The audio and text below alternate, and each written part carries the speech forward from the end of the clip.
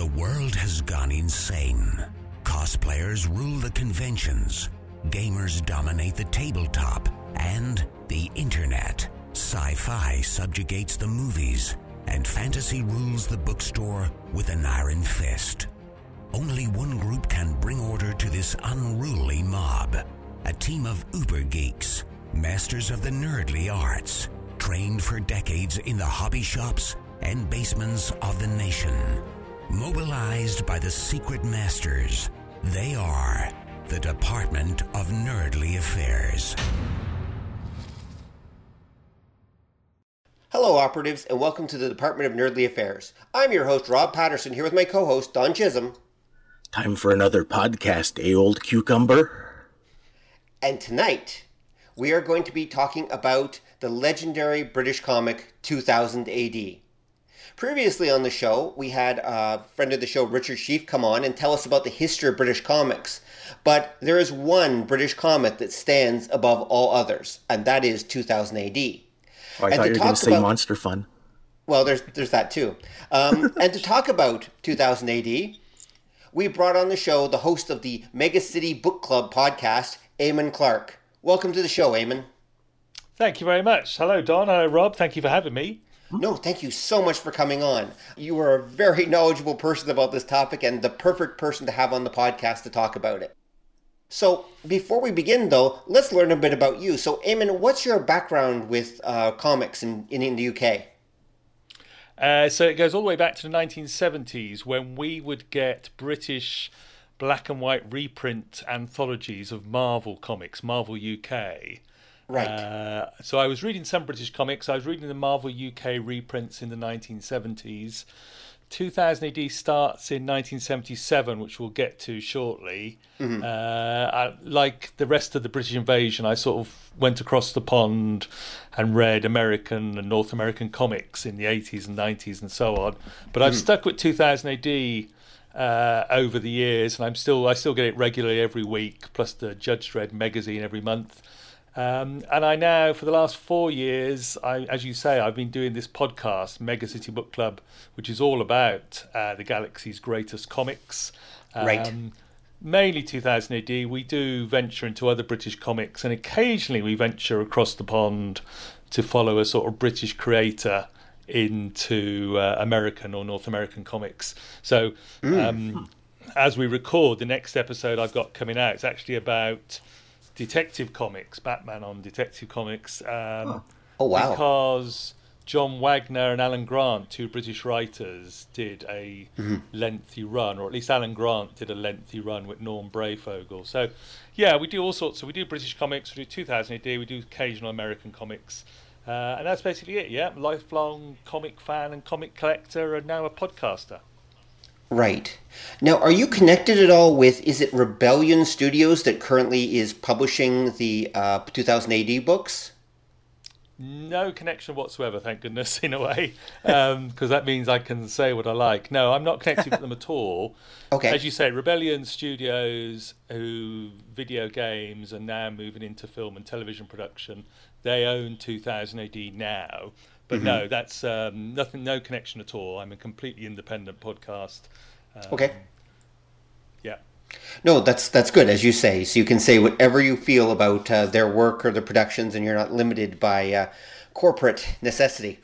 All right. So I think we should probably dive right in then and talk about the subject of the evening, which is, of course, 2000 AD. So, Eamonn, where did 2000 AD begin? What are the origins of the 2000 AD comic? So it begins, as you probably know, in that sort of science fiction boom that's happening towards the end of the 70s. There's a chap called Kelvin Gosnell over here who, in fact, went on to edit 2000 AD for a while. He famously, for British comic fans, read an article in the newspaper about the sort of coming batch of science fiction films. I think they were talking about things like Logan's Run, Close Encounters of the Third Kind, and of course that certain film that was going to be called Star Wars. And I think, as Richard discussed, over here we've always had comics that have sort of followed a trend in the the popular culture at the time. So he suggested we should do a science fiction comic. He suggested it to the company he was working for, this comic company called IPC. I think, as Richard had mentioned, strangely enough, we've always had a big two comic companies over here as well, and IPC was one of them. And so they decide, yes, we'll do a science fiction comic, thinking that it would be just like another one of their disposable comics, that it would only be there for a couple of years, it would ride the trend, and then it would probably be, as Richard said, hatched, matched or dispatched and fold away. But of course, here we are 43 odd years later, and it's still going, one of the sort of the biggest British comics of all time. Yes, that's amazing. Wow, okay. And so the comic that you're referring to, the one that was created to cash in, that was so Star-Lord, they start with wasn't 2000 AD. John Sanders, the publisher, comes up with this incredibly futuristic title, because it's 1977. Nobody can possibly imagine 2000 AD. Right. And in fact, over the years, one of the sort of ongoing subjects in the letters column was always, what are we going to call the comic after 2000 AD? But anyway, so they come up with this title. They give it to the chap who's often described as the godfather of British comics, or Uncle Pat. This is a chap called Pat Mills, who had form for creating successful comics, successful weekly British comics. He created a war title called Battle, or Battle Picture Weekly, I think was its full title, but everybody just calls it Battle. And then, of course, he created the infamous comic Action, which I know you talked to Rich about, the comic that sort of got banned, a comic that got into all sorts of trouble, created a bit of moral panic of the time. So anyway, they handed him 2000 AD, and he brings out, he puts together this science fiction comic and brings out the first issue in, I think, February 1977, and it's still going weekly ever since. Right. Then how does that connect over with other IPC's other title, Star-Lord, which I know some of the comics from Star-Lord end up in 2000 AD. Again, this was them riding the tide. Science fiction was doing incredibly well. 2000 AD quickly became very popular and was selling, possibly 200,000 copies a week, something like that, maybe even more in its heyday. So, as ever, the publishers think, well, that's great, we should do more of that. So they looked to produce another science fiction title, and that's where they came up with Star-Lord. And actually, when you read some of the histories of that, they really wanted to do a very upmarket, glossy, nice paper magazine. They were looking across the channel to Europe, and of course heavy metal, or metal hurlon as it was called, and they wanted to do something like that, and in the end, of course, the budget wasn't there for that, and they ended up with a slightly scaled down comic. The paper was a bit better than 2000 AD was printed on at the time, but Star-Lord doesn't last very long. It introduced some great comics, but it's again, it's another one of these comics that didn't really capture the audience like 2000 AD had. And then after about, I forget how many issues Star-Lord ran on. It's not that many. It's only about 30 weeks, I think. And then it was folded into the pages of 2000 AD. And as you say, they bring over some of the successful strips. Right. So the ones that particular are Strontium Dog, which Don sort of referred to in his introduction. This is Johnny Alpha and Wolf Sternhammer and their old cucumber. So that was very popular, Strontium Dog. And the other one that came over was Robusters, which was a sort of slightly down and dirty satirical look at the Thunderbirds, the Jerry Anderson type show, with robots. So they come over into from Star-Lord into 2000 AD. And there was another comic called Tornado that happened the same. Tornado got folded into 2000 AD. This was extremely common at the time for British comics. It was expected that they would only last a few years, and then you'd fold them into another comic, and the good stories would perhaps continue for a while, or they might get discarded. And I don't know if you had the phrase over in America and Canada, where they'd say one week they would announce great news for all readers, and it invariably wasn't great news because it meant your comic was folding. No, they did not do that over here. Okay. I mean, there's even blogs and books now called Great News for All Readers, which play on that theme about the hatch, match, and dispatch policy of British publishers at the time. Yeah, we never had that. You just all of a sudden the book you like would disappear. Because that explains, like, as a kid where I live, we used to get a lot of the British ones. We'd get the weeklies, but you couldn't get them reliably. Yeah. And that explains, I had no idea that you had a hard time following characters, because in a lot of these, the character who appeared in one book for this month, when you get 3 or 4 of them, 3 months later when you get another whack of these things, all the characters you like would be in totally different books. And it was a hell of a time following any particular story.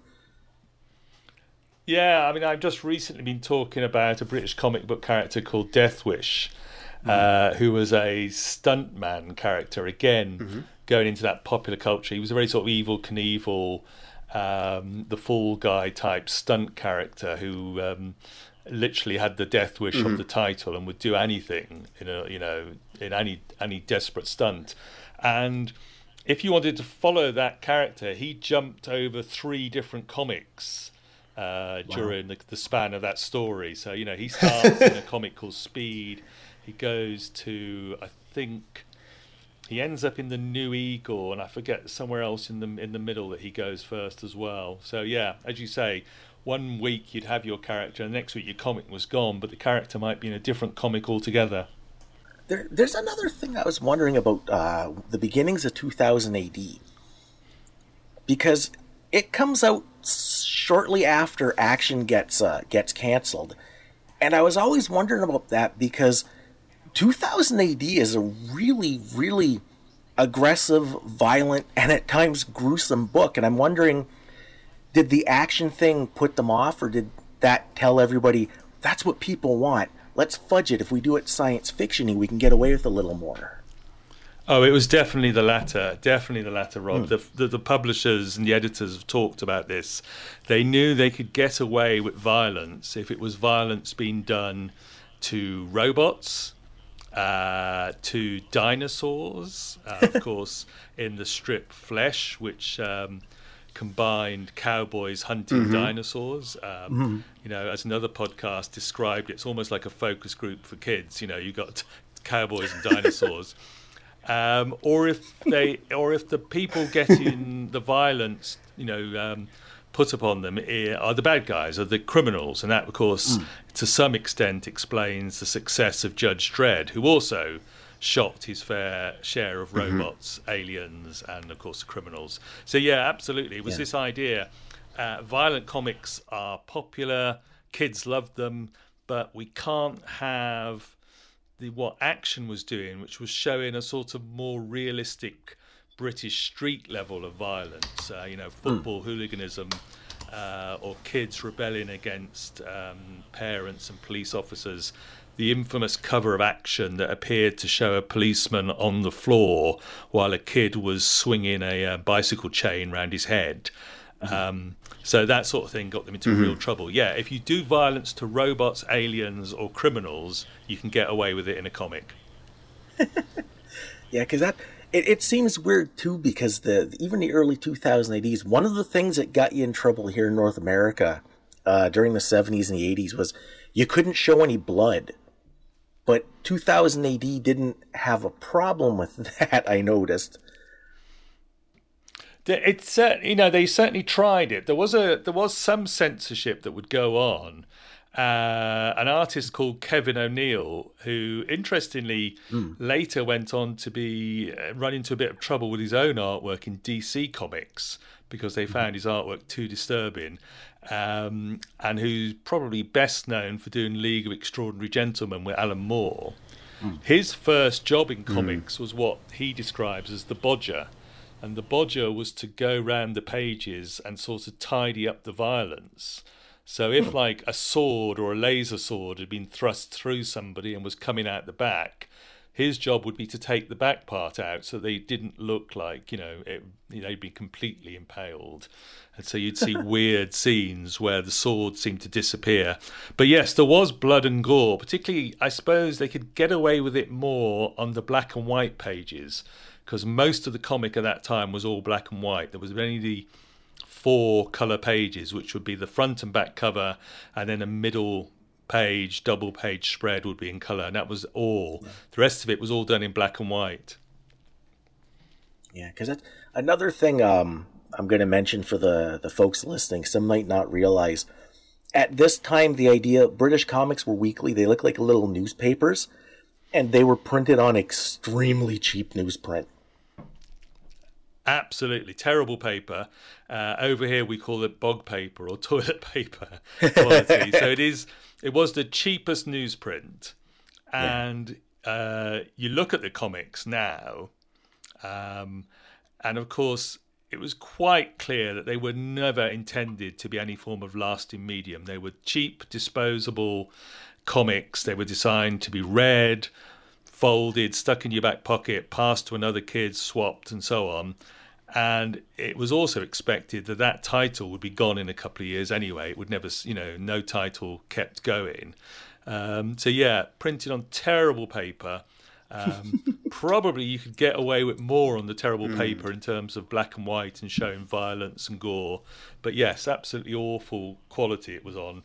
The fact that they still survive, is of course because, just like North American comics, a lot of those early North American comics were very sort of cheap and disposable, but people kept them, didn't they? Yeah. Yeah. Now, when they wrote these things originally, especially 2000 AD, was there a feeling that people would want to revisit the stories, or was it just thought that you'd read it, you'd get a kick out of it, and then you'd move on? I think very much the latter, that that this was the weekly thrill, and of course the stories in 2000 AD were famously over here. They're called thrills, not stories, by the alien editor Tharg, which is another little idiosyncrasy of British comics. We all have fictional editors for these papers, but yeah, the idea that the story was just a cheap thrill, it was done and gone, and then of course, something interesting happens as the comic succeeds, as the comic starts to tick off the years, and you get creators like Pat Mills, like John Wagner, who start to sort of, Alan Grant, who start to sort of push the envelope a little bit and actually say, well, we've got these characters, rather than just doing the Billy's Boots thing of giving them the same story week on, week out, we can actually start to explore some more interesting stories. We can do long narratives. You get the Judge Dredd mega epics, as they're called, which become big events and go over several weeks or months or even years to tell a long sequential story. So, I think, as it develops, you get people saying, we're going to push these stories and actually start to do something interesting and get an awful lot of satire. You get a lot of commentary on politics and current events going on in the comics. It's still, to this day, you'll still get quite recognisable sort of, what would you call them, satirical looks at popular figures, politicians and the like, get sort of woven into stories quite often. But I think the cheap weekly thrills were replaced, as the comics succeeded, by more interesting and expanded stories and universes.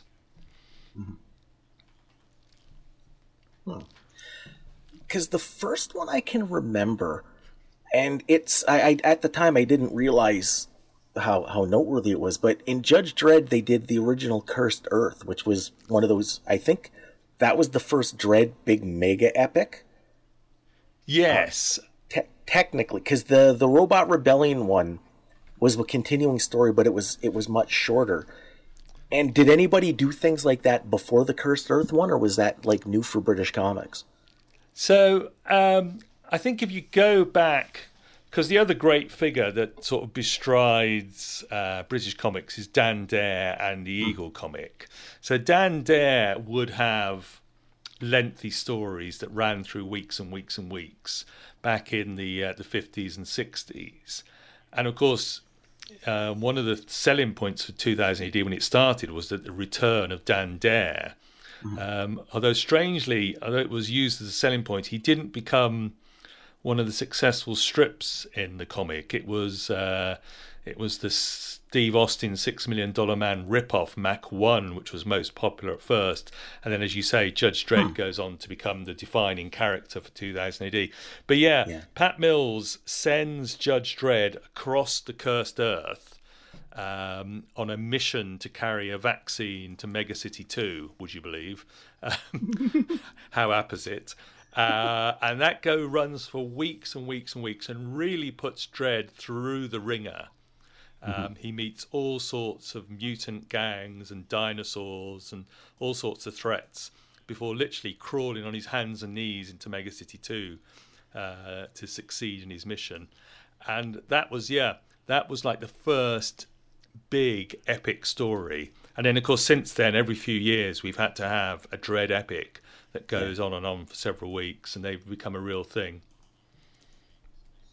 Yeah, because and of course, that's the one. I was going to say that's the one where they also introduced copyrighted characters from McDonald's and Burger King and the Michelin Man and things like that, and got into all sorts of trouble. Got some cease and desist letters. Yeah, because that's just recently that they've, I think this is the last couple of years, they've been able to actually print those stories. That's right. All previous collections of the Cursed Earth, the Judge Dredd story, had to miss out the pages where he got caught up in a strange battle between the survivors of McDonald's and Burger King's. And as you say, the Judge Dredd, the Cursed Earth Uncensored, has recently been published in the last few years. Yeah. I think it took a change. Oh, it was a change. It's a good question. It was a change in British libel laws about satire and depiction of characters that you could get away with that now. So yes, the law changed and they got away with it. Okay, because I'm surprised. Taking on McDonald's or Burger King's lawyers sounds pretty scary. Well, it was, I think, extremely scary in 1978, 79, whenever it was. So when the publishers got a letter from whoever's lawyers sent them the letter, they immediately sort of like shut it down. You know, never reprint that story, never do that again, print an apology. So it happened, and they sort of quickly moved on from it. And thankfully, I think the big corporations didn't take it any further at the time. Yeah, good for them. Out of curiosity, you mentioned reprints. Was it common to reprint British comics? Not at all. There would have been a few album collections of Dan Dare comics in the 70s.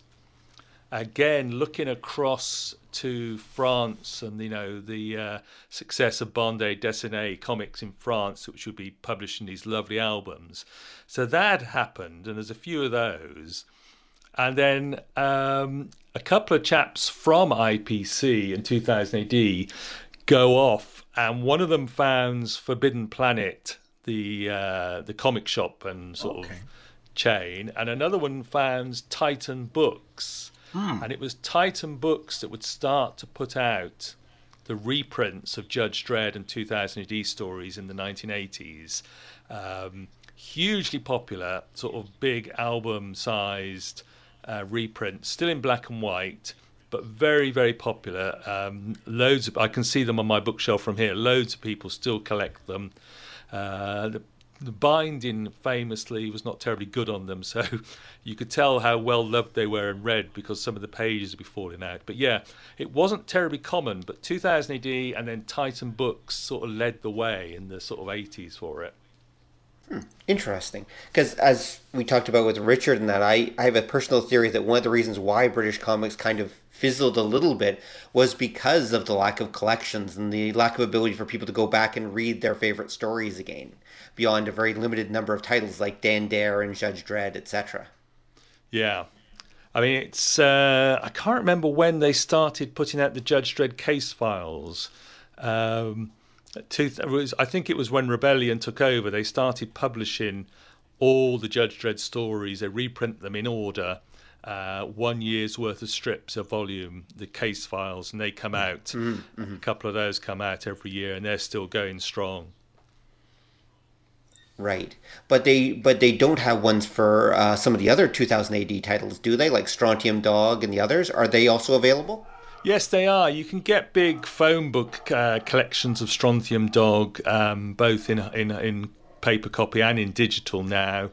And they have, I think one of the things Rebellion realised was that they had all this back catalogue, and if you've got the stuff, you may as well try and, earn some money from it. And over the past 5, 10, 15 years, the reprint market has really took off. The audience has grown up. We've got a little bit of disposable income. We will spend it on nice quality reprints of these comics we remember from our childhood. So they've really been mining the back catalogue, and now you can get pretty much most of the stories in some form, collection or other, maybe in digital. Strontium Dog you can get in both, as I say, hard copy and digital. They've recently put out a lovely colour hardback version of the original Star-Lord Strontium Dog stories. Of course, one of the problems that Rebellion's had to do, or had to overcome, is that sometimes they don't have the original artwork, they don't have the original photographic films, so some of this is literally them scanning in old comics and then using new technologies to clean that up. Again, dealing with that terrible problem of the paper quality. So you would get you'd get that bleed through, which I'm sure you're familiar with. North American comics on newsprint would have the same problem. You'd get the other page bleeding through. So now they use all sorts of weird technologies to clean that up, and then they bring out these lovely collections. So the Star-Lord Strontium Dog collection, which only just came out last year. It was delayed by COVID, obviously, but it's come out now, and that's really worth looking at. Strontium Dog is a strip that sort of hit the ground running in Star-Lord. Right from the very start, you can see how perfect it is. John Wagner, Alan Grant, and Carlos Esquerra, the great Spanish artist Carlos Esquerra. It's really worth looking at, some of the pages of that. I believe it. Yeah, because I remember the Titan reprints. That was like late 80s they were doing that. And the Titan ones were nice, but they were a little expensive. Like, the nice thing about the Rebellion ones is they're not cheaply done, but they're affordable. And I like the idea that, say, for the Dreads, each collection is a year of the comic, because Dredd did the thing from the beginning that every year that passed in real life represented a year in the comic. Yes, so Judge Dredd, who, of course, famously doesn't start until issue 2 or Prog 2 of 2000 AD, but has since been in it just about every week. He gets older. He ages in real time. So he was presumably in his 30s when the comic started, or maybe in his late 20s. He's now must be in his 70s. The city has changed and grown each year. It's been devastated numerous times by all these mega epics, the Apocalypse War. A few years ago, they ran a storyline called Day of Chaos, which was about a plague that decimated the city. And Dredd just keeps getting older and grouchier and, in some senses, wiser. He's been rejuvenated a few times. So they've used science to make him physically younger, and they say that in the future 70 is equal to about 40 now or something like that, which is why he's still active on the streets of Megacity 1. But yeah, the strip ages in real time, and he is now the old man, literally the old man of Megacity 1. Yeah, he technically died at one point too. He's been dead or almost dead a few times. Yeah. Are you referring to the storyline The Dead Man? Yes, I am. Ah, right. Okay. So, yes, spoilers. But one of the greatest stories. Now, was that like an imaginary story, or? Sorry. Well, without giving too much away, there was a mega epic called Necropolis, which features Dread's arch enemies, the Dark Judges, these dark, corrupted versions of judges from another world, where they've made the completely logical assumption that because all criminals are alive, or all crime is committed by the living, therefore if they kill all the living, then there'll be no more crime. Makes sense. So Necropolis ran in 2000 AD, this huge story about the Dark Judges finally coming and taking their meting out what they saw as justice on Megacity 1. And the story that led up to it was a story called The Dead Man. And I won't give away the twist and how it works out, because it is worth reading The Dead Man and Necropolis, both of which are terrific stories and sort of like pinnacles in Judge Dredd's history. But yes, you're quite right, Don. He did, in a way, die and then come back. And he's also, as you say, he's been through the rejuvenation tanks a few times. Yeah, I remember The Dead Man and Necropolis because, like I say, here we could get the British comics, but intermittently, and they had just made the big reveal in The Dead Man. Right. Yeah, yes. Necropolis is going strong. We didn't get any more 2000 ADs for like a year, and by the time we got them, they were already into like the Day of Judgment, and we're like, what the hell happened? Yes. So, yes, I can imagine that would be a huge cliffhanger to be left on. I remember the British comic Warrior over here where Marvel Man or Miracle Man started with Alan Moore, but also V for Vendetta starts in that. And again, we had the similar situation because Warrior folded. And when Warrior ended, V for Vendetta, I think, had just revealed who Evie's captor was when she was in prison. And then, of course, it was some, I think, 3 or 4 years before DC picked up that story and finished it. Yeah. So I can imagine the delay of trying to find out what happened to the Dead Man and Necropolis for a year or more must have been terrible. Oh, it was bad because we knew it happened. We just had no idea how it happened. And it was, I kid you not, it was only a couple years ago with the Rebellion reprints that they caught up to that point, and I finally got to see, oh, that's what happened. Oh, wow. Okay, right. That's been killing me for like 20 years. A Judge Dredd will do that to you. Judge Dredd stories will, yeah. Because there was another 2000 AD one that has kind of a jacked up history like that, was Metalzoic, wasn't it?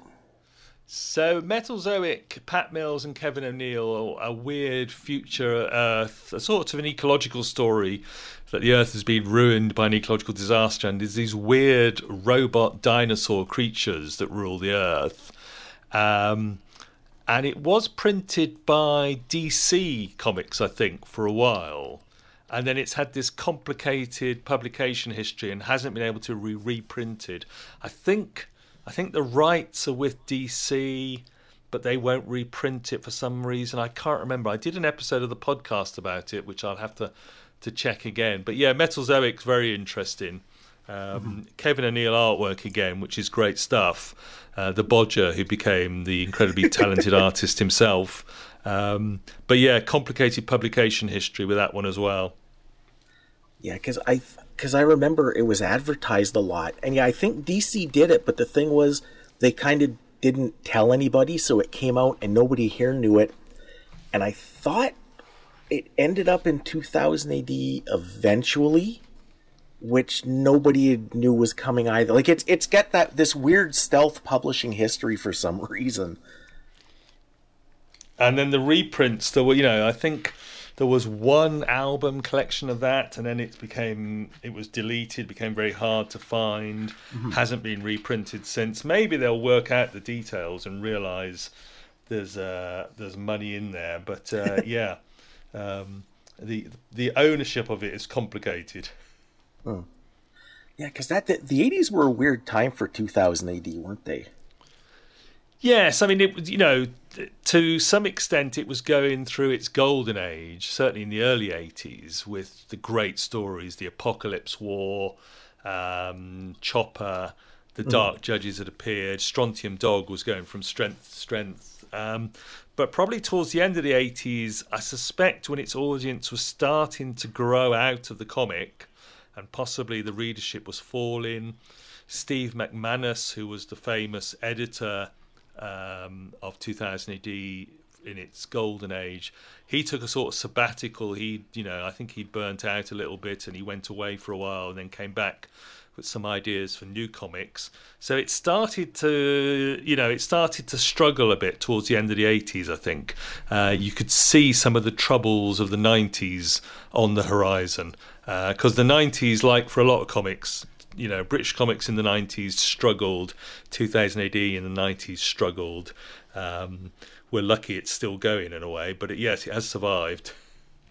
And of course, from that period, you've got the great artists, because Brian Bolland famously does, most of his early work is on 2000 AD before he becomes, he goes across the pond, he does The Killing Joke and things like that. But then I guess since then he's largely a cover artist, isn't he, these days? As I say, Carlos Esquerra, the great Spanish artist who's sadly no longer with us, but his work on Star-Lord, and of course he was co-creator of Judge Dredd, although that was complicated because they didn't use his artwork in the second issue, and that upset him for quite a long time, and he didn't come back. But he eventually came back to Dredd.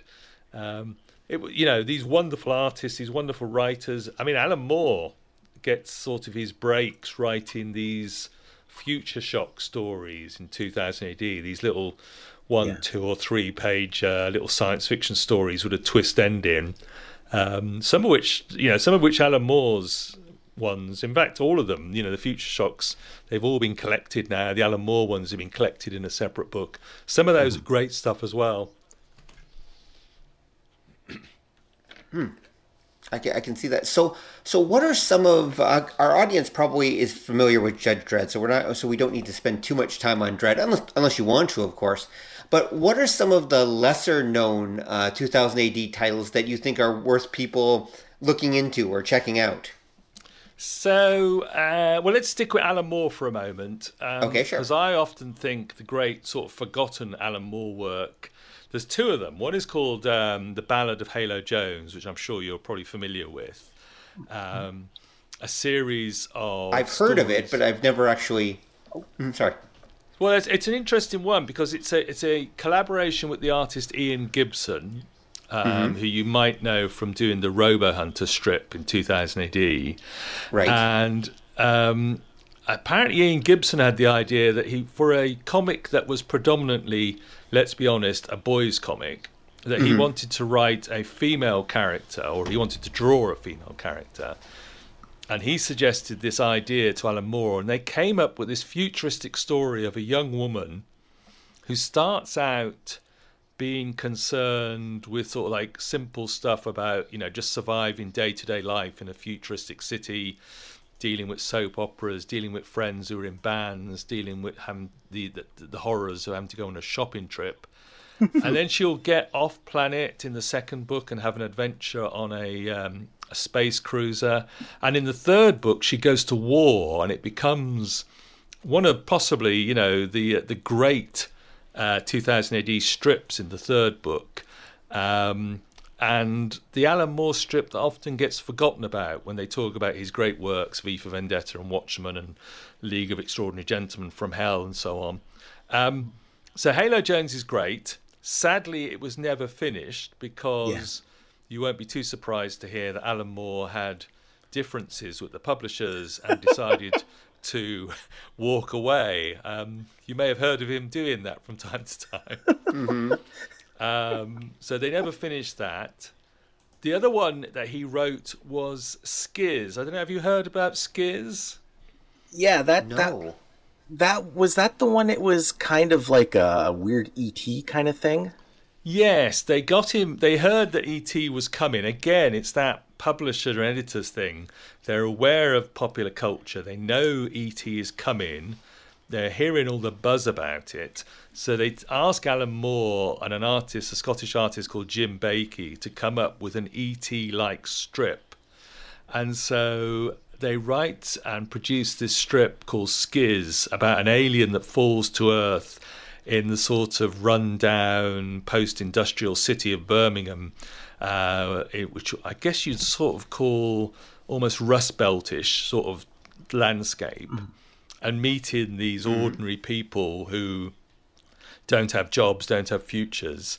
And it's a little gem of a story that actually over the years I've come to prefer to E.T. But so Skiz is worth hunting down.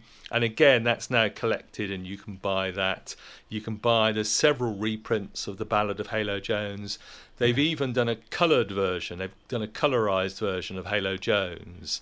If black and white comics are a bit tricky for you, so you can now get coloured versions, which are quite good. Oh, wow. Turning to colour strips, let's move away from Alan Moore. Let's think about Button Man. Written by John Wagner, who is, again, one of the co-creators of Judge Dredd, one of the great writers of British comics over the last 40 or 50 years, just keeps putting out great stuff. He also wrote the strip, not for 2000 AD, but he wrote the strip History of Violence, which became a film. You're probably familiar with that. Cronenberg made that into a film. So Button Man, with the artist Arthur Ranson, is a very grim and gritty, hard-nosed sort of death game thriller about an ex-soldier who gets brought into a... It's that old story, The Most Dangerous Game. It's basically hunting other hitmen, people. Yeah, exactly. Hunting other people who are in the pay of these rich syndicate of gamblers who bet on the outcome of these death matches. Okay. And that's the artwork in that is stunning by Arthur Ranson, who did go on to do, I think he did some Batman. But that Button Man is worth doing, and it's one of those 2000 AD properties that has been optioned for TV and film so many times over the years, but it's never got through production hell. It's always, stalled. But look, if you look at the artwork, it's very cinematic. You can see it as a sort of gritty noir thriller. There's another strip by Arthur Ranson, this time with Alan Grant, who for a long time was John Wagner's writing partner, and as I say, did a long run on Detective Comics. But a strip called Maze World. That's a sort of weird, a character who seems to fall through some sort of dimensional portal into another world. It's the sort of story where the character ends up on a stranger on a strange world, where he ends up as some sort of rebel leader or heroic figure leading the rebellion. Again, with this absolutely gorgeous artwork by Arthur Ranson. They put out a beautiful collection of that a couple of years ago. It's a complete story. So Maze World by Alan Grant and Arthur Ranson, I'd really recommend that. And then Dan Abnett. You're probably familiar with Dan Abnett, one half of the Abnett and Lanning writing combo who came up with the revised Guardians of the Galaxy team, I think. He wrote a lot of sort of Marvel cosmic stuff.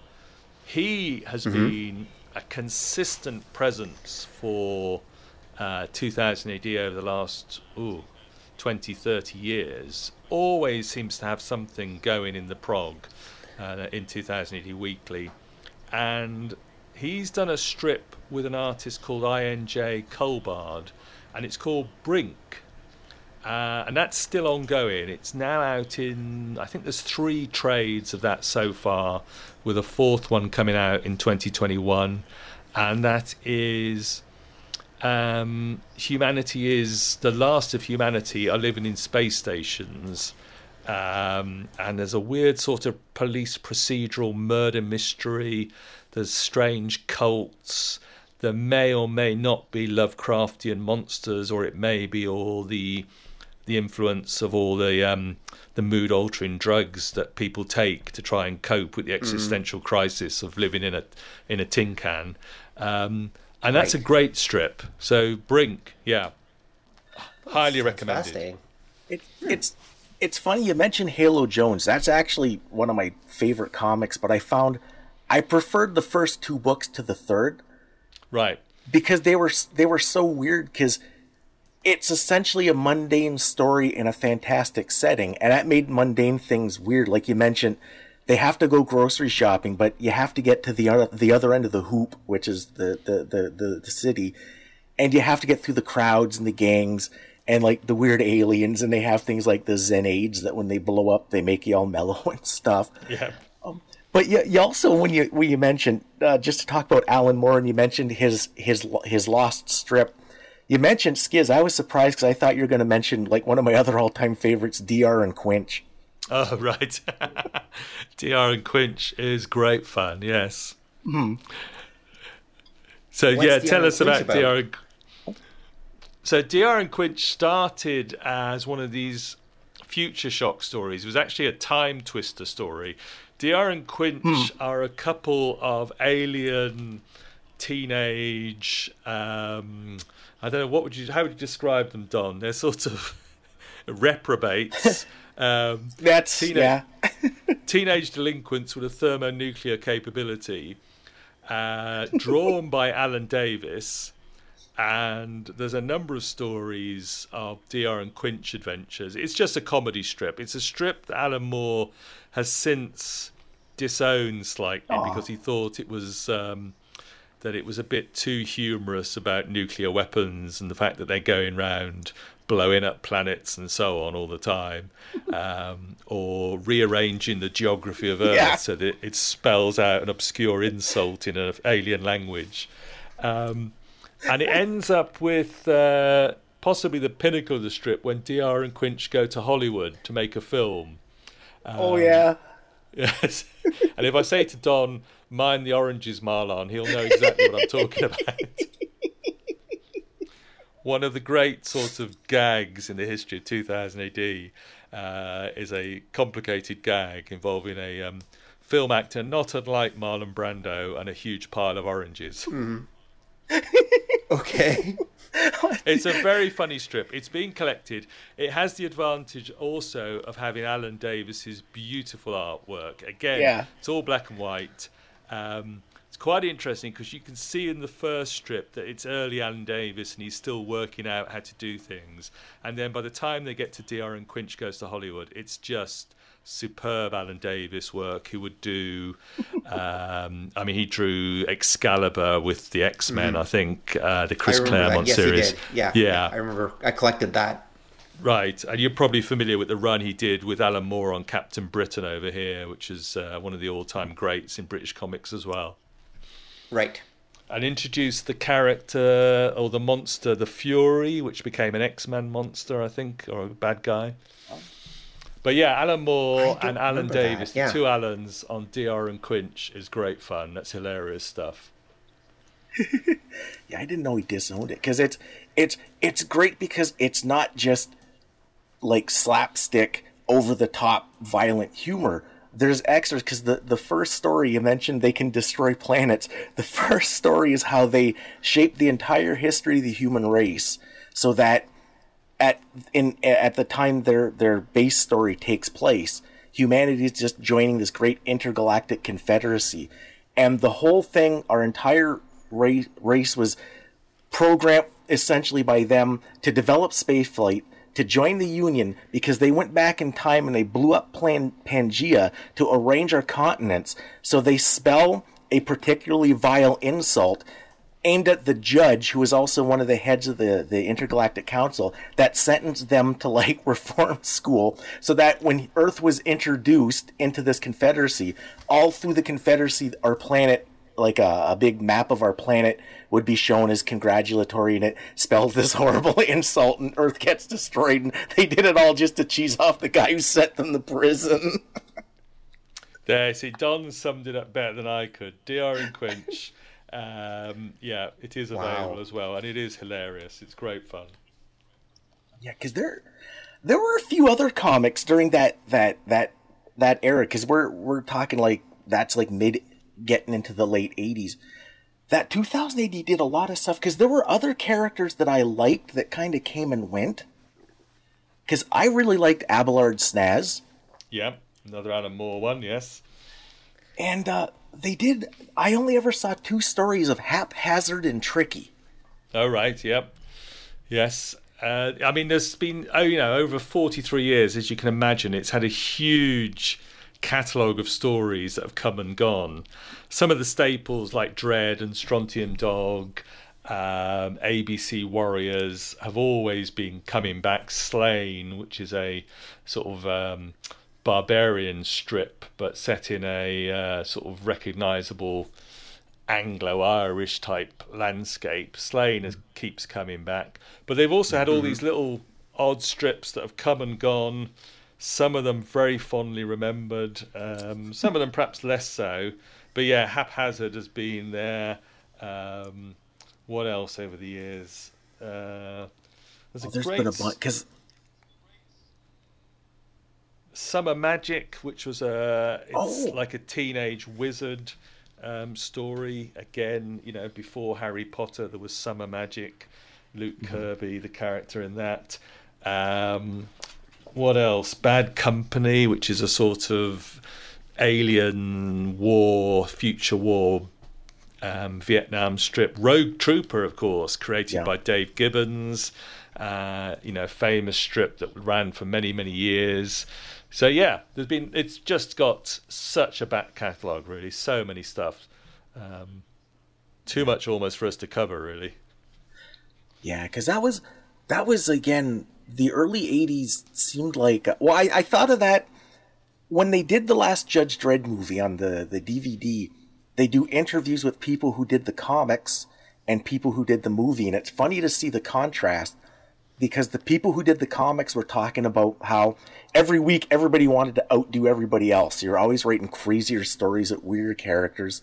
And then they get to the movie people who are like, yeah, so we got this like Mega City 1 thing, and we were trying to figure out how to tone this down for a movie. And I'm like, no, don't do that. That's not what made them interesting. Well, it's interesting because they've got, as you know, obviously we've got 2 movie versions of Judge Dredd to compare. We do. Just one. We pretend there's only one. So Sylvester Stallone's 1995, where most fans think they got Mega City 1 right. Yeah. The crazy futuristic architecture, the crazy futuristic fashions and dresswear and so on. But of course, Dredd is Sylvester Stallone and has to take the helmet off. And then 2020 Dredd, where I think most fans very happy with the redesign of the costume to make it look like something an actual film future cop would wear. And Carl Urban's performance gets a lot of praise. But the Mega City 1 stuff, as you say, they had to scale it down. They had to keep saying to the writers, no, we can't afford that. We can't afford that. We'll make it look like, a slightly run-down area of Johannesburg instead. Because it was filmed in South Africa, I think, wasn't it? But yeah, they had to scale it back because they didn't have the budget for it, sadly. Yeah, because the last movie wasn't bad. I remember watching it going... because I was terrified after the Stallone one. Yeah. And it was like, this is pretty good. This is pretty close. Nobody ever gets the bikes right for some reason, except the guys who did the Judge Minty film. And if they could do it, I don't know why a giant company can't. But the thing that got me was, this is pretty close until they got to that scene where the gang has the autocannon and is just mowing through the apartments. I'm like going, oh, it's a Ron Smith Judge Dredd story. So there's a great artist that we haven't mentioned, Ron Smith, the famous, Judge Dredd artist. He's the one with the, Don will probably know this story, he's the one with the egg timer on his page rate. He'd worked out basically how long he had to do a page in order to make money out of it, how quickly he had to do them. And when the timer rang, that was it, the page was done and he would move on to the next one. And he'd flown Spitfires, I think, in the RAF just after the World War II. So yeah, wow. An amazing career. Sadly, he also passed away a couple of years ago, but he did a wonderful Judge Dredd. Mm-hmm. He's one of my favourite Dredd artists, Ron Smith. Yes, he does. He drew the crazy in Mega City 1 beautifully. He would do the crazy that they couldn't put in the Carl Urban movie. The weird punk aesthetic of the people and the clothes and the city. And he had this. The detail was astounding because, like I've mentioned on the show a few times, he would do like a scene where it'd be like 100-car pileup, and not only would he draw all 100 cars in one panel, he'd draw every injured person and all of their injuries and the horrified looks on the faces of every single person. And you're like, how does this guy do this without going nuts and opening a vein? Jeez. Yeah, incredibly detailed work. Do look at some Ron Smith Judge Dredd work and the Mega City one. It's just, it is stunning stuff. The amount of detail, as you say, he puts in there, the lines on each page, and yet he was working to the clock. It was amazing. Yeah, because that was the thing I'd heard with the problem at Boland, was that Brian Boland wasn't good at deadlines, and Carlos Esposera was like the only guy that he was a machine that he could meet the deadlines and then do extra. So Carlos was great. He could always meet the deadlines. Brian Boland, as you say, more suited to being a cover artist because he couldn't keep up with the sort of like the deadline of a weekly comic, 5 pages a week. Although he does do some of the most recognisable moments in Judge Dredd, including, of course, the famous gaze into the fist of Dredd panel, where Dredd is punching through the back of the helmet of a character called Judge Fear, one of the Dark Judges. Possibly the most famous panel in the history of British comics, that one, I should imagine. But you're familiar with that. Yeah. Oh, yes. Yeah. Oh, yes. Even I know that one. Yeah, it's pretty famous everywhere because I think there are T-shirts with that thing on it. There are T-shirts. I've got one of them myself. Yes. Gaze into the fist of Dredd. Yep. Yeah. There we go. Okay. Because actually, here's a question. Sorry to interrupt for a moment, but so British comic artists, were they, when they're doing these weekly strips, are they doing them by themselves? Do they have assistants helping them with this? How does the process for doing a weekly comic work? I know how it works for the Japanese, where they have a whole team working on them, but were the British guys doing it by themselves for the most part? Mostly by themselves. The idea of a penciler and then an inker in British comics is pretty uncommon, or was pretty uncommon. Most artists were doing the whole process from sort of like layouts to finished art themselves.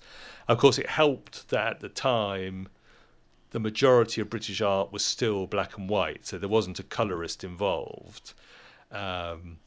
And even then, when you did get the colours involved, it would often be, for instance, the lettering artist would do the colours, but Bolland and Ascara and Smith, McMahon, people like that would do their own pencils and inks, the whole thing, basically. They were the whole, from start to finish, artist.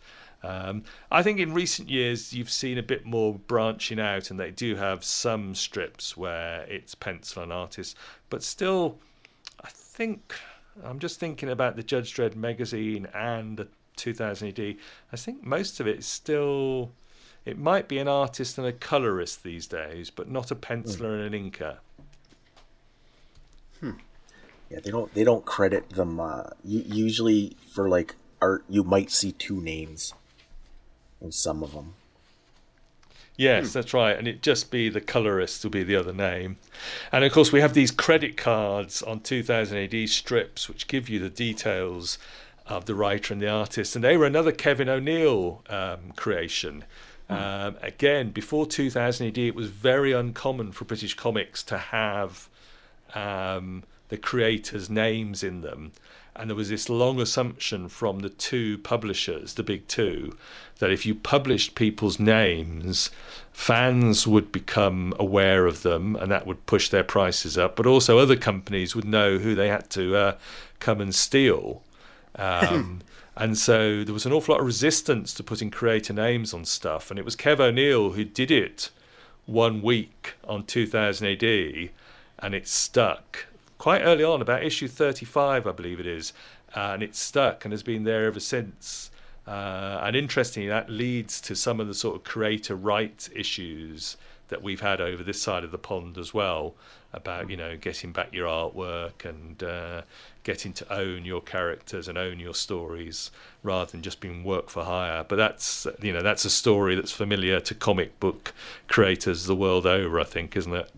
Yeah. Pretty much, except Japan, oddly enough. Right, in Japan, by default, they actually own the copyrights to their work, even when they're working for a big company. The Japanese did that for whatever weird reason. So the top-selling Japanese comics are all still owned by their creators. The company is basically just kind of like... Now, every now and then, the Japanese copyright law, they've tried to change it so that the companies get part ownership, and that usually gets shot down very quickly. Right. But I think they're the only country I know of on Earth that does that. The rest of the country, America, Canada, you know, the UK, etc. No, it's all work for hire. The company owns it. And interestingly, Pat Mills, who creates 2000 AD and is still writing as we speak, he's still doing Slain in the pages of 2000 AD. I think Richard Schief also mentioned that Pat Mills does a lot of writing for French comics. He does a strip called Requiem Vampire Night, I think it's called. And he often says about the different deal he gets, about how much more ownership and control he has of the French comic than he does of the British comic that he helped create, which is ironic. So yeah, strange situations. Huh. Yeah, okay. It's very unfortunate. It's very unfortunate. Okay.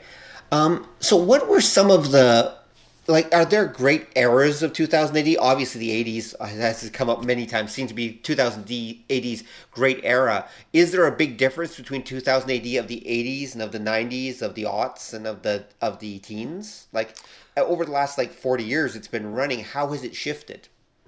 So, I mean, you know, as we say, the golden age was in the 80s when Dredd, Strontium Dog, Rogue Trooper, Slain, stories like that were really at their peak of popularity and of quality. You had all these great creators working on the comic, many of whom would go, as part of the British invasion, would go and work for North American comics, and so we'd see less of them. Does it change? Yes. I think in the 90s it tried very hard to grow up with its fans, and it made some stumbles. You know, things went badly in the 90s for a lot of comics the world over.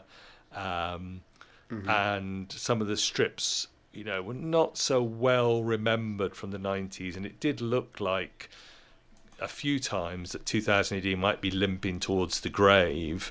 And of course it was also being changing hands. The publishers were changing. It even went into the ownership of a chap called Robert Maxwell. I don't know if you're familiar with Robert Maxwell across the pond. No, not at all. So he's dead now. He was like he's like Logan Roy from Succession. He was a media tycoon who, after his death, it turned out he'd been robbing the pension plans of all his employees. Of course. Ghislaine Maxwell, who's currently in prison for... Yes. That's his daughter. So... that's his daughter. Okay, yes. Okay. So... Yeah. So it runs in the family. Yes. Okay. Yeah. And so Maxwell owned the publishers for a while, and that, of course, went particularly badly. It wasn't until, as you say, they found Safe Harbor Rebellion in the 2000s, in the aughts, that it looked like, or it became clear that 2000 AD was going to sort of survive. And Golden Ages, there was a patch about... I don't know what it was, 10 years ago maybe, that maybe less than that, where it really went through a great period of stories. It produced one of those great how on earth did they do that moments in a Judge Dredd story called Trifecta. I don't know if you've come across that one, Don. Which one was that?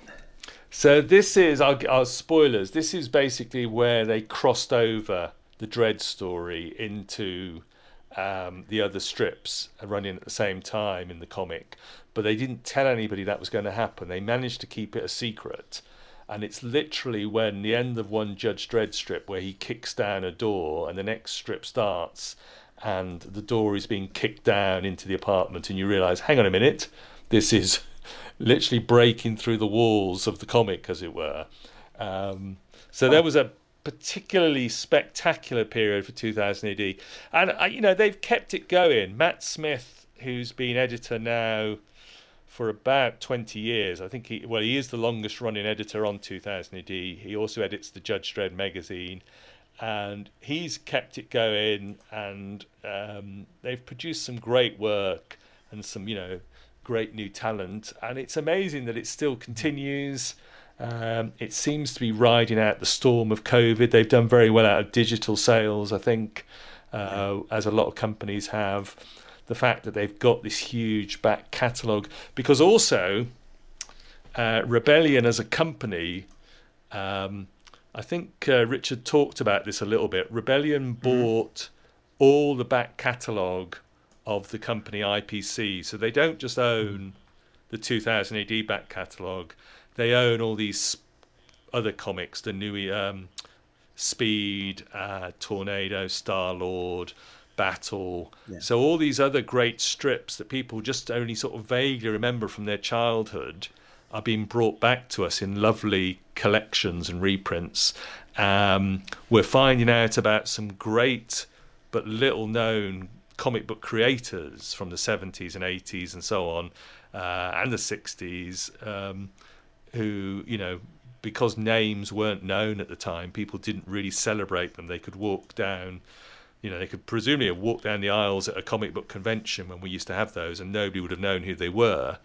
But they produced wonderful work. Richard, I think, talked about the Trigon Empire by an artist called Don Lawrence.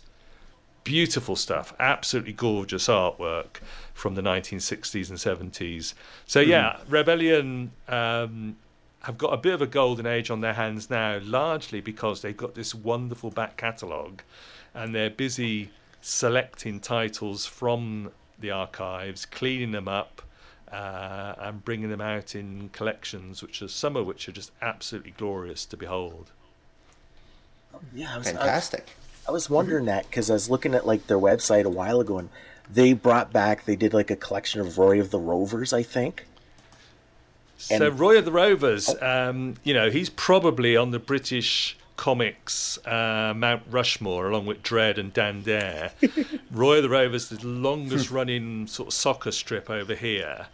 Roy of the Rovers is a catchphrase over here now. Even people who've never picked up a comic in their life know who Roy of the Rovers is. Oh, wow. And yes, Rebellion now own Roy of the Rovers. They've reprinted lots of stuff, and they've rebooted it for a modern, younger audience, and they're putting out new Roy of the Rovers comics. They've taken him literally back to his teenage years as a on trial with a local club and starting to work his way up towards the first team. So yeah, Roy of the Rovers is terrific, and such a huge catalogue of stories they've got there. Yeah. Because that's one of the weird things about comic books, Britain especially, everywhere else on Earth too, but not North America, is the idea of the sports comic. We never really had any big hit sports comics in North America, but you look at British comics and there are tons of them. There were whole comics devoted to anthologies of sports titles, and a lot of those seemed to be surfing the wave, but never went away. They just kept going. And Billy's Boots, which Richard Sheaf is very fond of, Hotshot Hamish, but there was so many of them. And then Roy of the Rovers is the giant of them. But also we would have comics about middle distance runners. I'm very fond of a 1960s comic called The Tough of the Track, which was about a guy who basically had to win a race every week. It was the same thing, the same trope, do it over and over again. But yeah, comics about runners, girls' comics about hockey and lacrosse were very popular, and football. not so much rugby over in terms of comic books, but football, soccer comics, hugely popular, and again popular now with the rebirth of Roy of the Rovers. But yeah, not a North American thing so much. I suppose the one, the thing the British comics don't do very often is the superhero comic. We have less of those, and we have more sporting superheroes and sporting superstars. A British editor called Barry Tomlinson, who also wrote Roy of the Rovers and other sports comics, he would always be getting the famous sports personalities of the time to appear on the front cover. Often they'd have them appearing next to a large cardboard standee cutout of Roy of the Rovers, as if they were actually meeting Roy of the Rovers themselves. Yeah. And, sports commentators over here, if a team of underdogs are coming back in the last half of the game to win, they still describe it as real Roy of the Rovers stuff. Oh, wow. It's just become part of the culture. Huh. That's okay. I hadn't realized that I knew Roy of the Rovers was popular, but I didn't realize how big a part of the British culture it is, really. Huh. Yeah, absolutely. I would predict that just about anybody you speak to in the street will probably have heard of Roy of the Rovers, even though they won't know he's from a comic or whatever. He's become a huge thing. So yeah, Dan Dare, Judge Dredd, Roy of the Rovers, probably somebody like Desperate Dan from one of the humour strips would be on the British comics Mount Rushmore, I guess. Who is Desperate Dan? Oh, he's from one of the sort of the comedy comics, like the Monster Fun. He's from the Beano. Okay. And he's, again, a long-running... he's a sort of cowboy, strongman hero whose ridiculous strength often gets him into trouble, basically.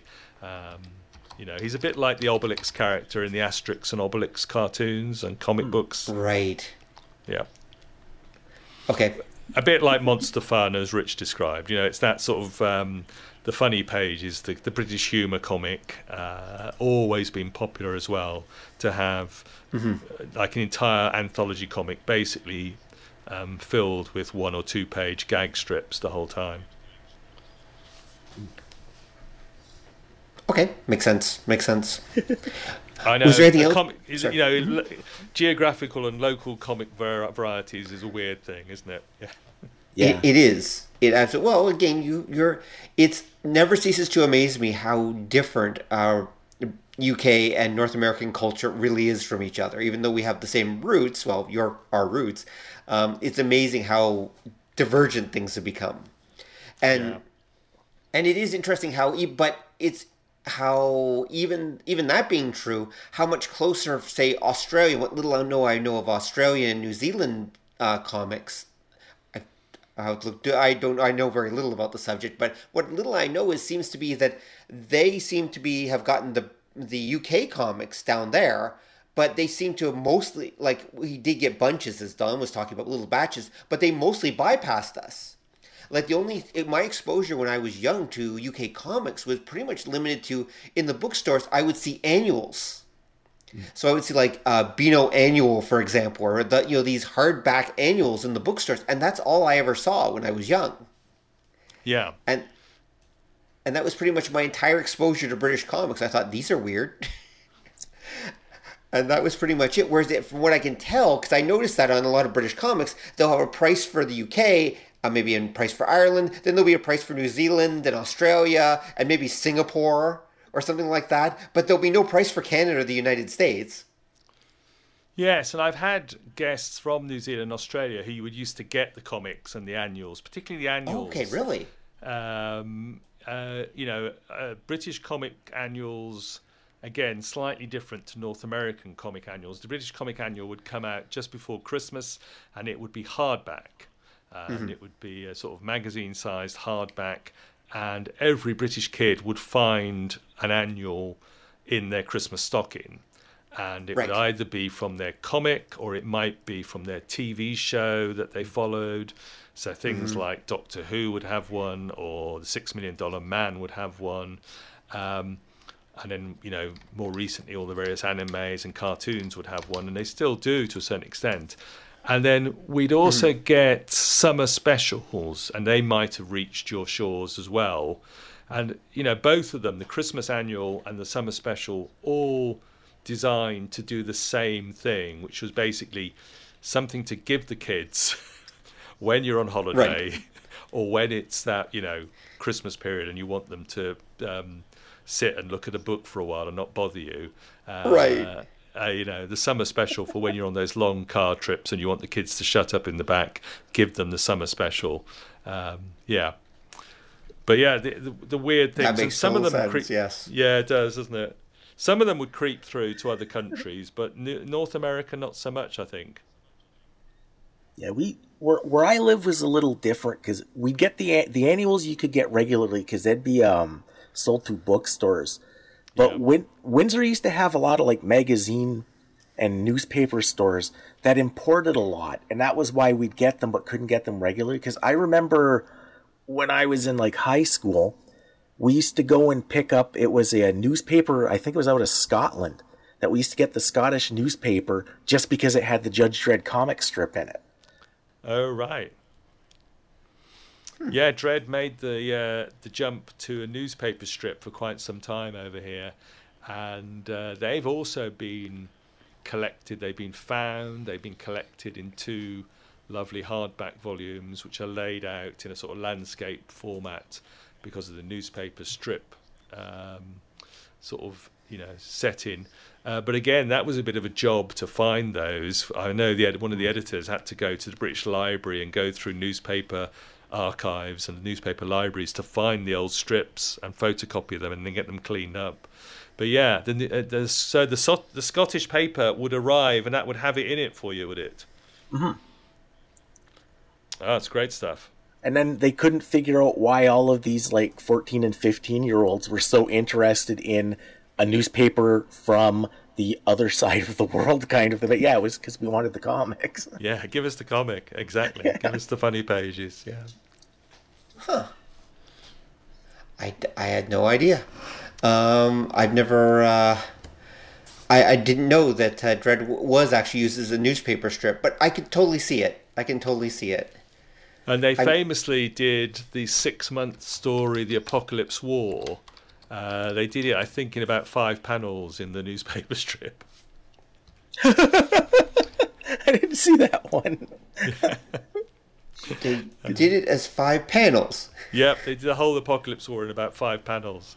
Yeah, took 6 months in the regular comic, of 6 months of weekly issues to do it. Carlos Esquerra drawing the whole thing, and yeah. Of course, that seems in character because as a kid, I didn't read like a lot of the superheroes in that because we would get comics from Europe, from France, from Belgium, from Britain. We used to get some South America, so I used to like those more than the American ones because especially the British ones. Every week you've got to tell a full story in like 5 pages, so they just move. And I always thought the American superhero stuff, it would drag on because you get like 2 pages of the character moping about how his best friend was in a car accident. Yeah, we know. Get to the fight scene or something. It still happens in 2000 AD. I mean, they have slightly more space in the Judge Dredd magazine, which is monthly, but 2000 AD still weekly, still mostly 5 pages. Dredd gets 6 pages. And as Richard said last time, it's like, you've got 2 pages to resolve. Last time's cliffhanger, you got 2 pages to move things on, and you got 1 page to set up something for next time. Yeah, it's quite a pace, and I think decompressing some of that into trade collections has been a challenge, and can make them feel a little bit jumpy. Or others where you feel, they've written this for the trade, you've written this for a slightly longer form read. But yeah, still happens every week. Mm-hmm. Wow. Now, at what point did the Judge Dredd magazine split off from 2000 AD? What's the story there? So, Judge Dredd was the runaway success of 2000 AD. And they'd long had the idea of trying to sort of, again, do the Star-Lord thing, try and build on that success and get a Judge Dredd comic started. It didn't happen until 1990. Steve McManus, the editor, comes back from his sabbatical and gets the go-ahead to do a separate Judge Dredd title, which will be monthly, which will have new strips. It will have an element of creator-controlled strips, so that would keep some of the big names on board, some of the people like John Wagner, who were perhaps threatening to, go entirely to North American comics where they would have more control. And so that came out in 1990, and it's been published more or less monthly ever since, and it's still going. It does do that thing which any editor, I think, has to do from time to time, which is we'll do some reprint material, we'll put some articles and interviews in there because they're probably cheaper than commissioning pages of artwork and so on. So it also puts out a sort of reprint floppy of some of these lesser stories from the back catalogue every month as well. So that it is interesting. It's also famously the magazine where the Judge Dredd story America started and finished. So they launched the magazine back in 1990 with this story America. Often, Don will know, this is often mentioned as one of the best, if not the best, Judge Dredd story of all time. Although, interestingly, a story that he's not in very much, but it's a great story about the city and about how it perhaps grinds down and crushes ordinary people. It's a terrific story, America. It's another one. Like, I find it so weird. It is really good. It's not one of my favorites, although I kind of thought the follow-up was a little better, because again, America's, it's the sort of, it builds on stuff they touched on, because you mentioned the 90s was a down period. What we kind of noticed for a lot of the 2000 ADs and the Dredd, because all of the guys here were huge Dredd fans, it looked like they were trying to I know they were aging things up, but they were trying to do some kind of like more, I guess, stories with literary worth, not just action and innovation. And they started going that route. Like, that was for Dredd, they were commenting on him getting old, and we noticed that was when they were talking about Eastwood playing him in the first movie, which couldn't have been any worse. But they did that, and they were doing like the Democracy Now! Storyline, and America kind of builds on that. And I thought it was interesting, but kind of touching on stuff they'd done until they did the follow-up, and I don't want to give it away, but with what happens to her and her friend, the musician, after that story, I thought that was kind of much more in spirit, because it had some odd twists that catch you way off guard. It does indeed have some twists, and again, I think there are 3 America stories altogether. They've been collected, and last year they put out a script book as well, John Wagner's scripts alongside Colin McNeil's painted artwork for it. But yeah, it is interesting what they do with the singer and America, and of course their child is now a major character in the Judge Dredd strip, Judge Beanie. So yeah. Because you'd mentioned in your one email another Dredd story that came out recently. That is the one that I recommend to anybody who wants to get into it, was Origins. The 30th anniversary story. Great cover by Brian Bolland. Carlos Esquerra again on art. John Wagner writing. And Dredd going back into the Cursed Earth in search of the origins of the Justice Department of Mega City 1, the judges, telling the backstory, a demented, crazed former president who's a complete danger to all those around him. I can't think, why that would be relevant. Origins is a great story. That, again, beautifully collected, really tells you a lot about the backstory of Dredd, but also a lot about what modern Dredd is like himself. And Dredd's band of followers, the judges who meet his strict criteria and get to go with him on missions. That's a terrific story, well worth handing to anybody. Because the magazine seemed like it was meant to do that, wasn't it? That they were looking to do, I guess, I hate use the word mature because that puts in people in mind of gratuitousness, but they were trying to do the more intellectual, the more thought-provoking stories. What like for like an older crowd? Is that kind of the idea? Or? Yeah, very much so. It was meant to be that grown-up Dredd magazine that they'd always wanted to do, that John Wagner, I think, wanted to do. He wanted more space. I think he wanted more room to develop Dredd and his world and tell these more complicated stories rather than just, there's a criminal, they find him, they shoot him or put him in the IC-cubes. And so that's what happened. I think you get some of these great stories appear in the magazine over the years. Some of it's less so. They attempted a crossover story that meant you both had to read both the magazine and the 2000 AD at the same time, which was variable in quality, although it did have great colourless art again.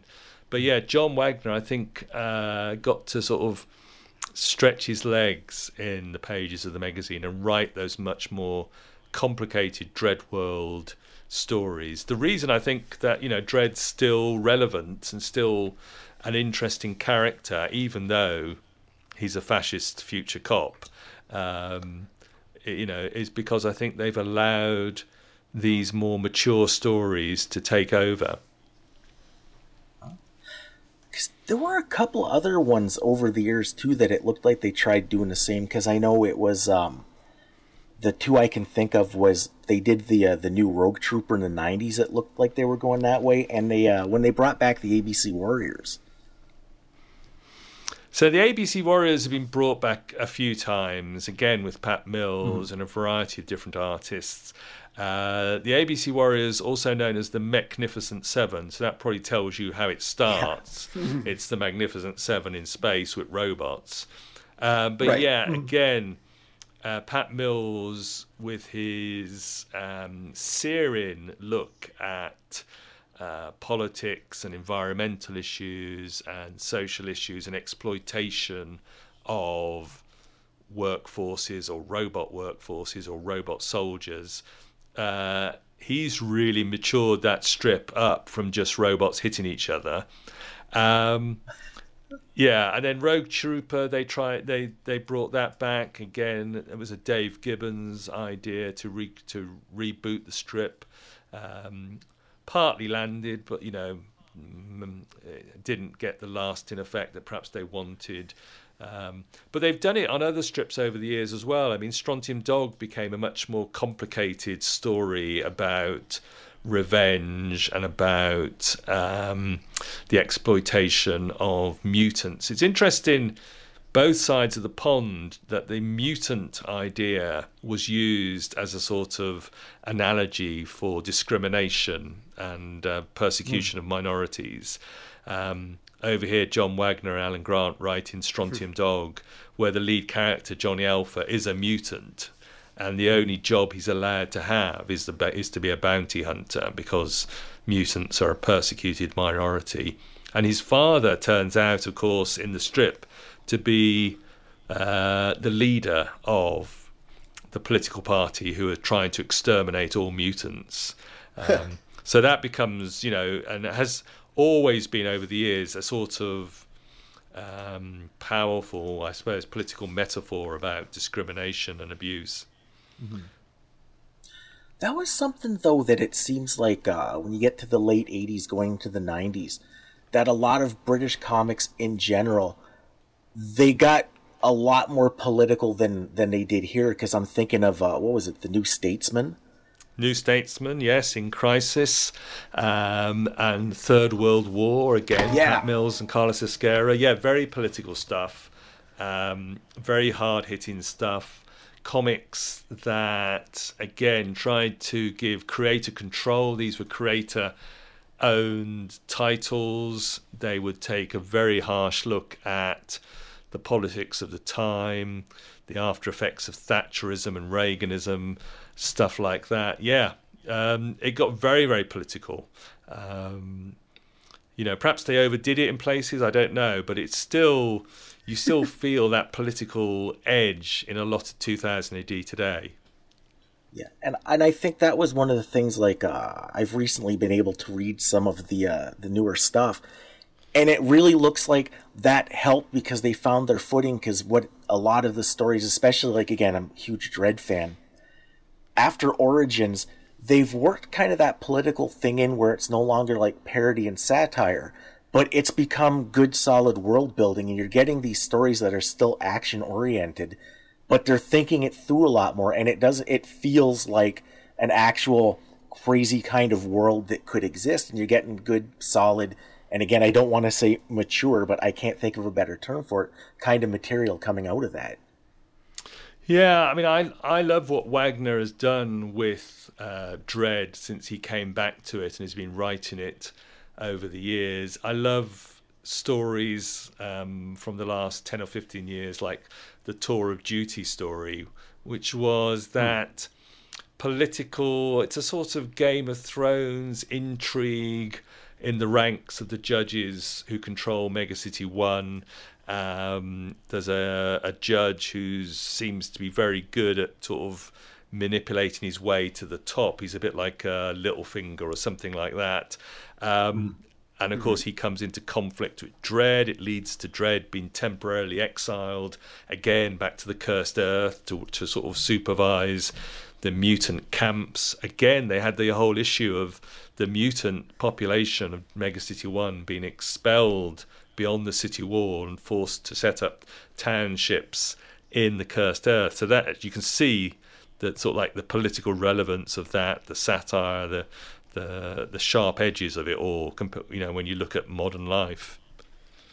Yeah, it also seems one of the things that we never, because we've never, North American comics, a lot of, except for some of the undergrounds that tried doing that and it never quite sticks.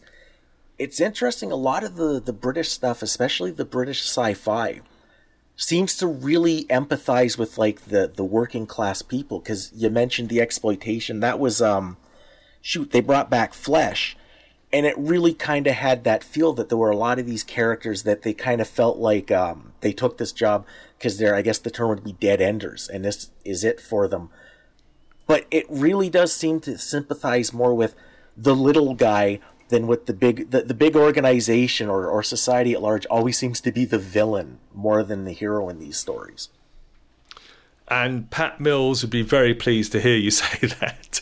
Pat Mills, counterculture, anti-authority type, very strong views on this sort of stuff, has always seen British comics as working class comics, has always seen this as being, representing the stories of the little guy against the powerful, whether it's the church in something like Nemesis the Warlock, or whether it's corporations in ABC Warriors. And yeah, he's always been very fond of that, felt that was really important. And of course, I think Richard probably talked to you about his famous war strip from the First World War, Charlie's War. Oh, yeah. Yeah. Yes. And again, this working class lad who goes off to fight and finds it's not exactly or at all what he was expecting. It's the First World War. It's the horrors. Yeah. Yeah, because we never got the hang of that either. Because one of the other things I find that mentality seems to do is a lot of these stories, and this goes back to, say, Halo Jones and even the Haphazard, there's a lot more stories that are good at grasping the life of the character. Like, a lot of our characters, they're always tense, they're always fighting, they pay lip service to going out to dinner, but then it gets interrupted by the bad guys attacking. So they don't have like a normal life. Whereas even something like, I'm thinking the Judge Dredd's, when they started getting into the idea of him getting older, they did a lot of stories about Dredd's average. There's one where he's in the bathtub and people are trying to break into his apartment while he's having a bath. And it's those weird little ordinary person touches that I think adds to a lot of the stuff from the British comics, especially the sci-fi, that we don't get here in North America. Hmm. And there's a Judge Dredd long-running story called The Pit, again by Wagner and Carlos Esquerra, where you got these moments of the other judges, and you got to learn about their characteristics and their foibles, their weaknesses. You'd see them in the locker room. It had that sort of police precinct procedural sort of feel to it, and they all had their own slight weaknesses and flaws, and Dredd would be able to work these out. And there's an ongoing investigation, there's corruption, and you get to see them, instead of just being the badge and the helmet and the leather uniform, you started to see a bit more of the sort of ordinary characters of these people. John Wagner, I think, masters of that. But yes, he also, I think, like Pat Mills, he sees the importance of telling the stories of the little guy, the citizen or the judge. You know, the guy who perhaps is not quite what they see. Now, are there other series in 2000 AD that you'd like to see that kind of thing done with? Like to see more of the little guy, or the sort of political aspects of it, or even like a more mature version of kind of thing. It'd be interesting to see if they could do something like that with a reboot of Robo Hunter, which was always a sort of comedy strip about tracking down rogue robots, a slightly humorous sort of Blade Runner, I suppose. But they've done very sharp and edgy strips in the last 10, 20 years, which I think are up there in terms of, giving this working class perspective on adventure stories or horror stories or space stories. Scarlet Traces, where Ian Edgington and an artist called Disraeli tell the story of what happened when the British Empire got all the Martian technology that was left over after the War of the Worlds and used it to shore up the empire. But that starts with a very sort of down and gritty murder story, which takes place in the slums of London and the slums, I think, of Glasgow. So that sort of stuff's great. It does still happen. It's still, I think, very much a feature of 2000 AD, that it is still sharp, it's political, it's relevant. It tries very hard to be. It sort of, lives up to some of the ideals that Pat Mills set for it. For your podcast, have you ever had the chance to interview Pat Mills? I haven't had Pat Mills on my podcast. Was lucky enough to have Steve McManus on. Pat Mills would be one of the great ones to get, although he does pop up on podcasts. I can share a few that he's been on recently where you can hear him talking about this stuff. Steve McManus was great to have on, talking about the golden period of the 1980s, where he'd originally worked on Action comic, and then he goes on to edit 2000 AD. And I've been lucky enough to get some of the artists and writers. The episode about Alan Grant's Detective Comics is with a writer called James Peaty, who's written for 2000 AD. He's written for Doctor Who. He's written Supergirl and other North American titles. Chris Weston is a great artist who was on the podcast, again talking about this Trigon Empire book, because he actually studied with the artist Don Lawrence. He was apprenticed to him for a while, so that's fascinating. But Pat Mills, no, I've still got to get Pat Mills. Uncle Pat, come on the show. I'm sure that would be great. Okay.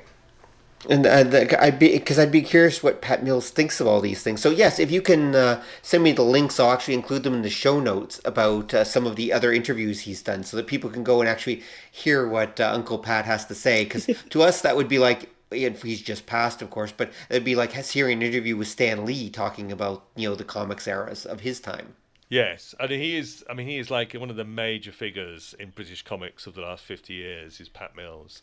And he's still going strong. He's still producing comics, and he's still railing against authority and against the man. And more power to him. You can see him on the Future Shock documentary about 2000 AD, literally sticking his finger up to authority. So When not ripping off popular culture, apparently.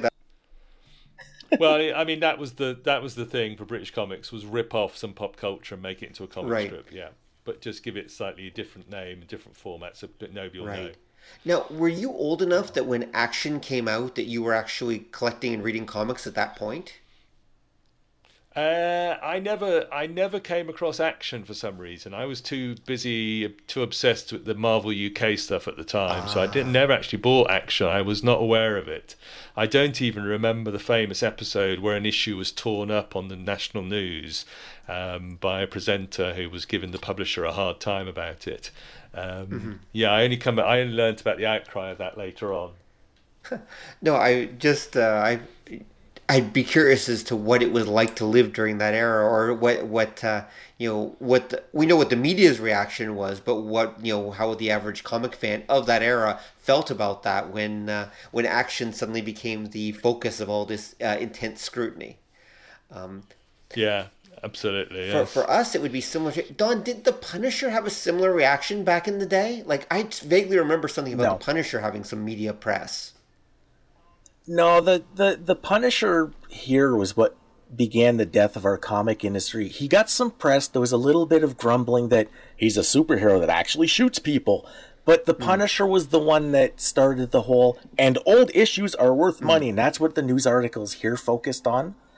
And they didn't get too much. There was a mention of the controversy, but it was very slight. The Action thing is probably more akin to our Satanic Panic in the 80s. Okay. Well, but they had their own panic too. I remember Richard talked about that, where they had their own Satanic Panic, kind of, sort of. Well, no, they had their own seduction of the innocent moment. Comics were evil because they were destroying kids' minds. But you're right. I guess that would be I guess you're right. That would be kind of the Satanic Panic moment for comics. Yeah.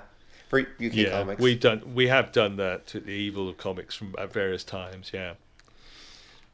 Well, comics are evil after all, so that's natural. The good ones are. The best are, exactly. Yeah. So, because we did that here. We did ours in like the 50s, and that was kind of the big comics are evil. But it comes around. It's so odd. You mentioned how the British comics would capitalize on a trend. When you get to the 70s, that was the same thing we were doing here. I'm reminded of Marvel was big on that, whatever was going on. Because I'm thinking there was a character, he appeared in their magazines. Because that was the other weird thing is every comic publisher in like the 70s and going into the 80s wanted to do heavy metal. And Marvel did it. They did their black and white magazines, and there was a character. It was a ripoff of like all like the Omen and the Exorcist. He was like a priest with like an eye patch, and he looked like Nick Fury's angrier brother. And again, it was like a ripoff of movies like The Exorcist and that. You can see tons of that. DC did when they did Commandy in the 70s. That was very Planet of the Apes inspired, except it wasn't apes, it was all animals. And it's funny that I don't know if Kirby came up with it first or not, but the idea in the Commandy, the DC future at the time, was it was a drug that mutated the animals. In Planet of the Apes, you get to I think the third movie or the fourth, no, it was the fourth, where it was like an operation that did it because all the regular pets died and it was only the hominids that survived. I remember that, yes. Yes, that was one of the Planet of the Apes movies. Yeah.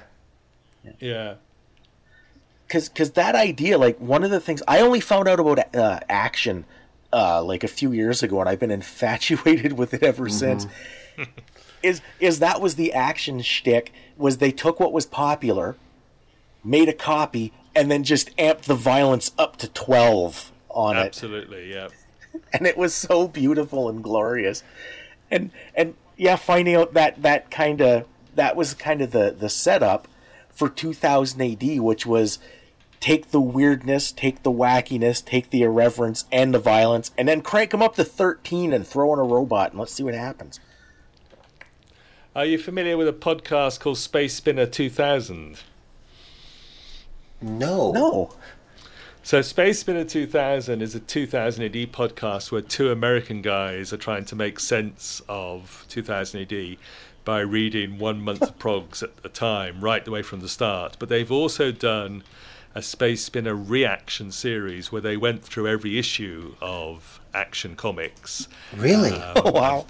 It talked about the violence and the gore in Hookjaw and Leave It to Lefty, the football hooligan story, and so on. So yeah, that's worth checking out. Oh, yeah, I got to see that because the violence in Hookjaw, everybody thinks it's a shark eating people. No, in one story, he doesn't eat the guy. He runs into the guy so hard, the guy explodes. And it's a full panel of like parts and limbs flying everywhere. He even good takes family down a reading. plane at one time. Oh yeah. And it's funny to see too because 2000 AD is kind of the first British comic that I read that I guess I'd had any structure to it, and that a lot of the guys that worked on it had actually been working in comics for a bit. And when I start seeing some of these older stories, like older comics, you see these guys turn up and what would the workload for these guys be like, and were they making a good living doing this, or was this just something you had to do out of love? I think, well, I mean, a lot of them just loved it. A lot of them just wanted to draw comics, and often said they didn't want to do books, they didn't want to do films, they just wanted to do comics. A lot of them, I think, wanted to break into North American comics and did, and they succeeded. But yeah, you know, the odd subject of how much comic book artists and creators get paid has always been one of those shrouded in mysteries. You know, and not, as you know, as somebody else said to me, they're not all Todd McFarlane. You know, they don't all end up with the millions. But yeah, it's an interesting subject. An Action comic, if anybody's interested, Rebellion own that. And last year, 2020, they did put out a modern action special, which you can buy digitally from the 2000 AD web shop, which included sort of modern takes on several of these old stories, including Hookjaw, where all the gore was there in full Technicolor. Right. That would definitely be worth reading. It is, yes, it's terrific. Okay, Don, was there any other questions you had for Eamonn? I have one that's bothered me for like 35 years, and I'm wondering if you can answer it. No pressure. In the Cursed Earth storyline, they have the Land Raider.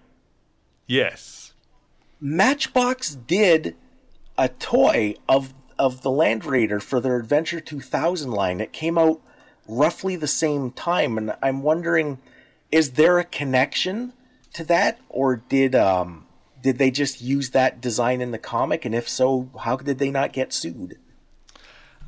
Now I've got one on the shelf in front of me. I can see the Matchbox model in front of me, and you're quite right. It was in the Cursed Earth. I think Mick McMahon just drew it into the script. I think it was intended that there was going to be a tie-in, which never actually happened. So I think that's why they didn't get sued. I think it was intended by Matchbox. But yeah, I believe they were given the models and told to draw that into the strip.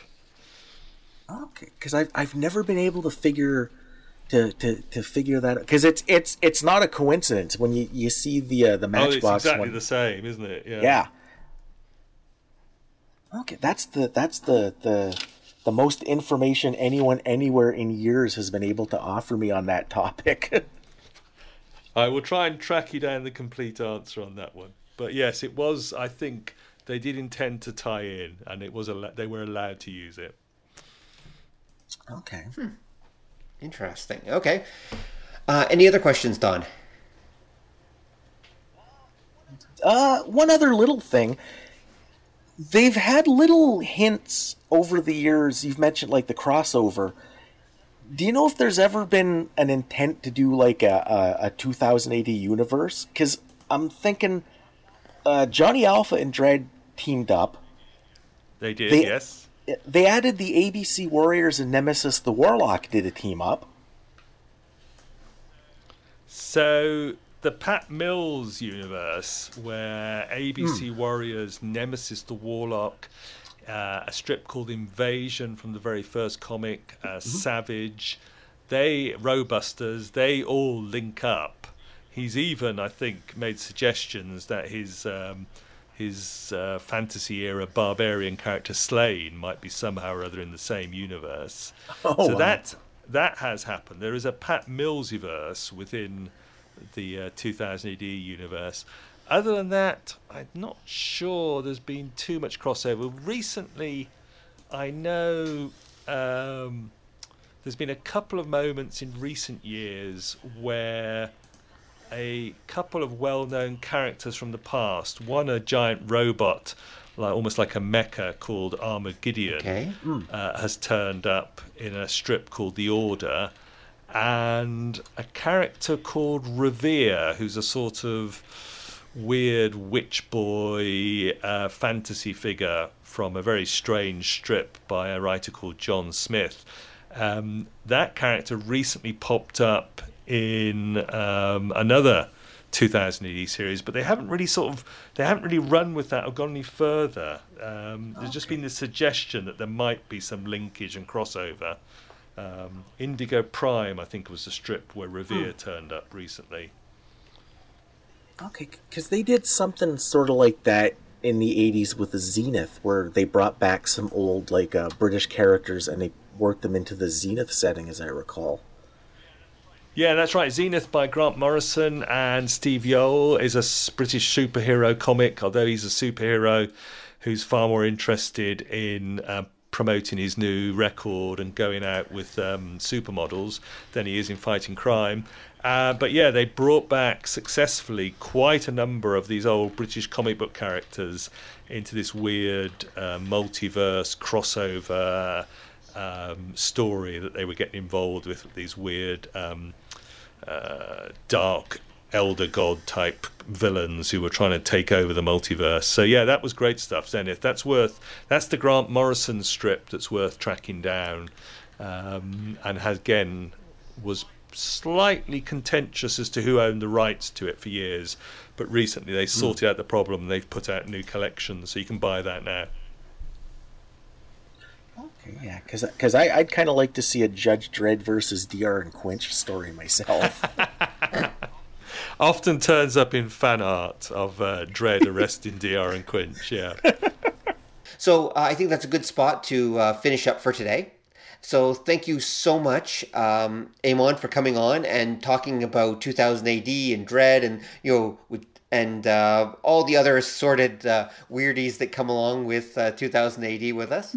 I know Don's had a few questions answered, which definitely have made his life closer to complete. He's working on it. It's an ongoing project. Getting there. And hopefully our audience has also found it interesting and will go check out some of these properties. There'll be links in the show notes to Rebellion and some of the things we've talked about as well. And if anyone has any questions or comments, please come to obeythedna.com and check out the show notes. Pleasure, guys. Thank you, Don. Thank you, Rob. Watch out for thrill suckers. Thanks for listening to the show. If you'd like to hear more or join the conversation, come visit us at obeythedna.com. You can also find us on iTunes or whatever fine podcast site forgot to lock their back door. So until next time, remember that to master the nerdly arts takes time, practice, and enough Coca-Cola to drop a rhino. See ya!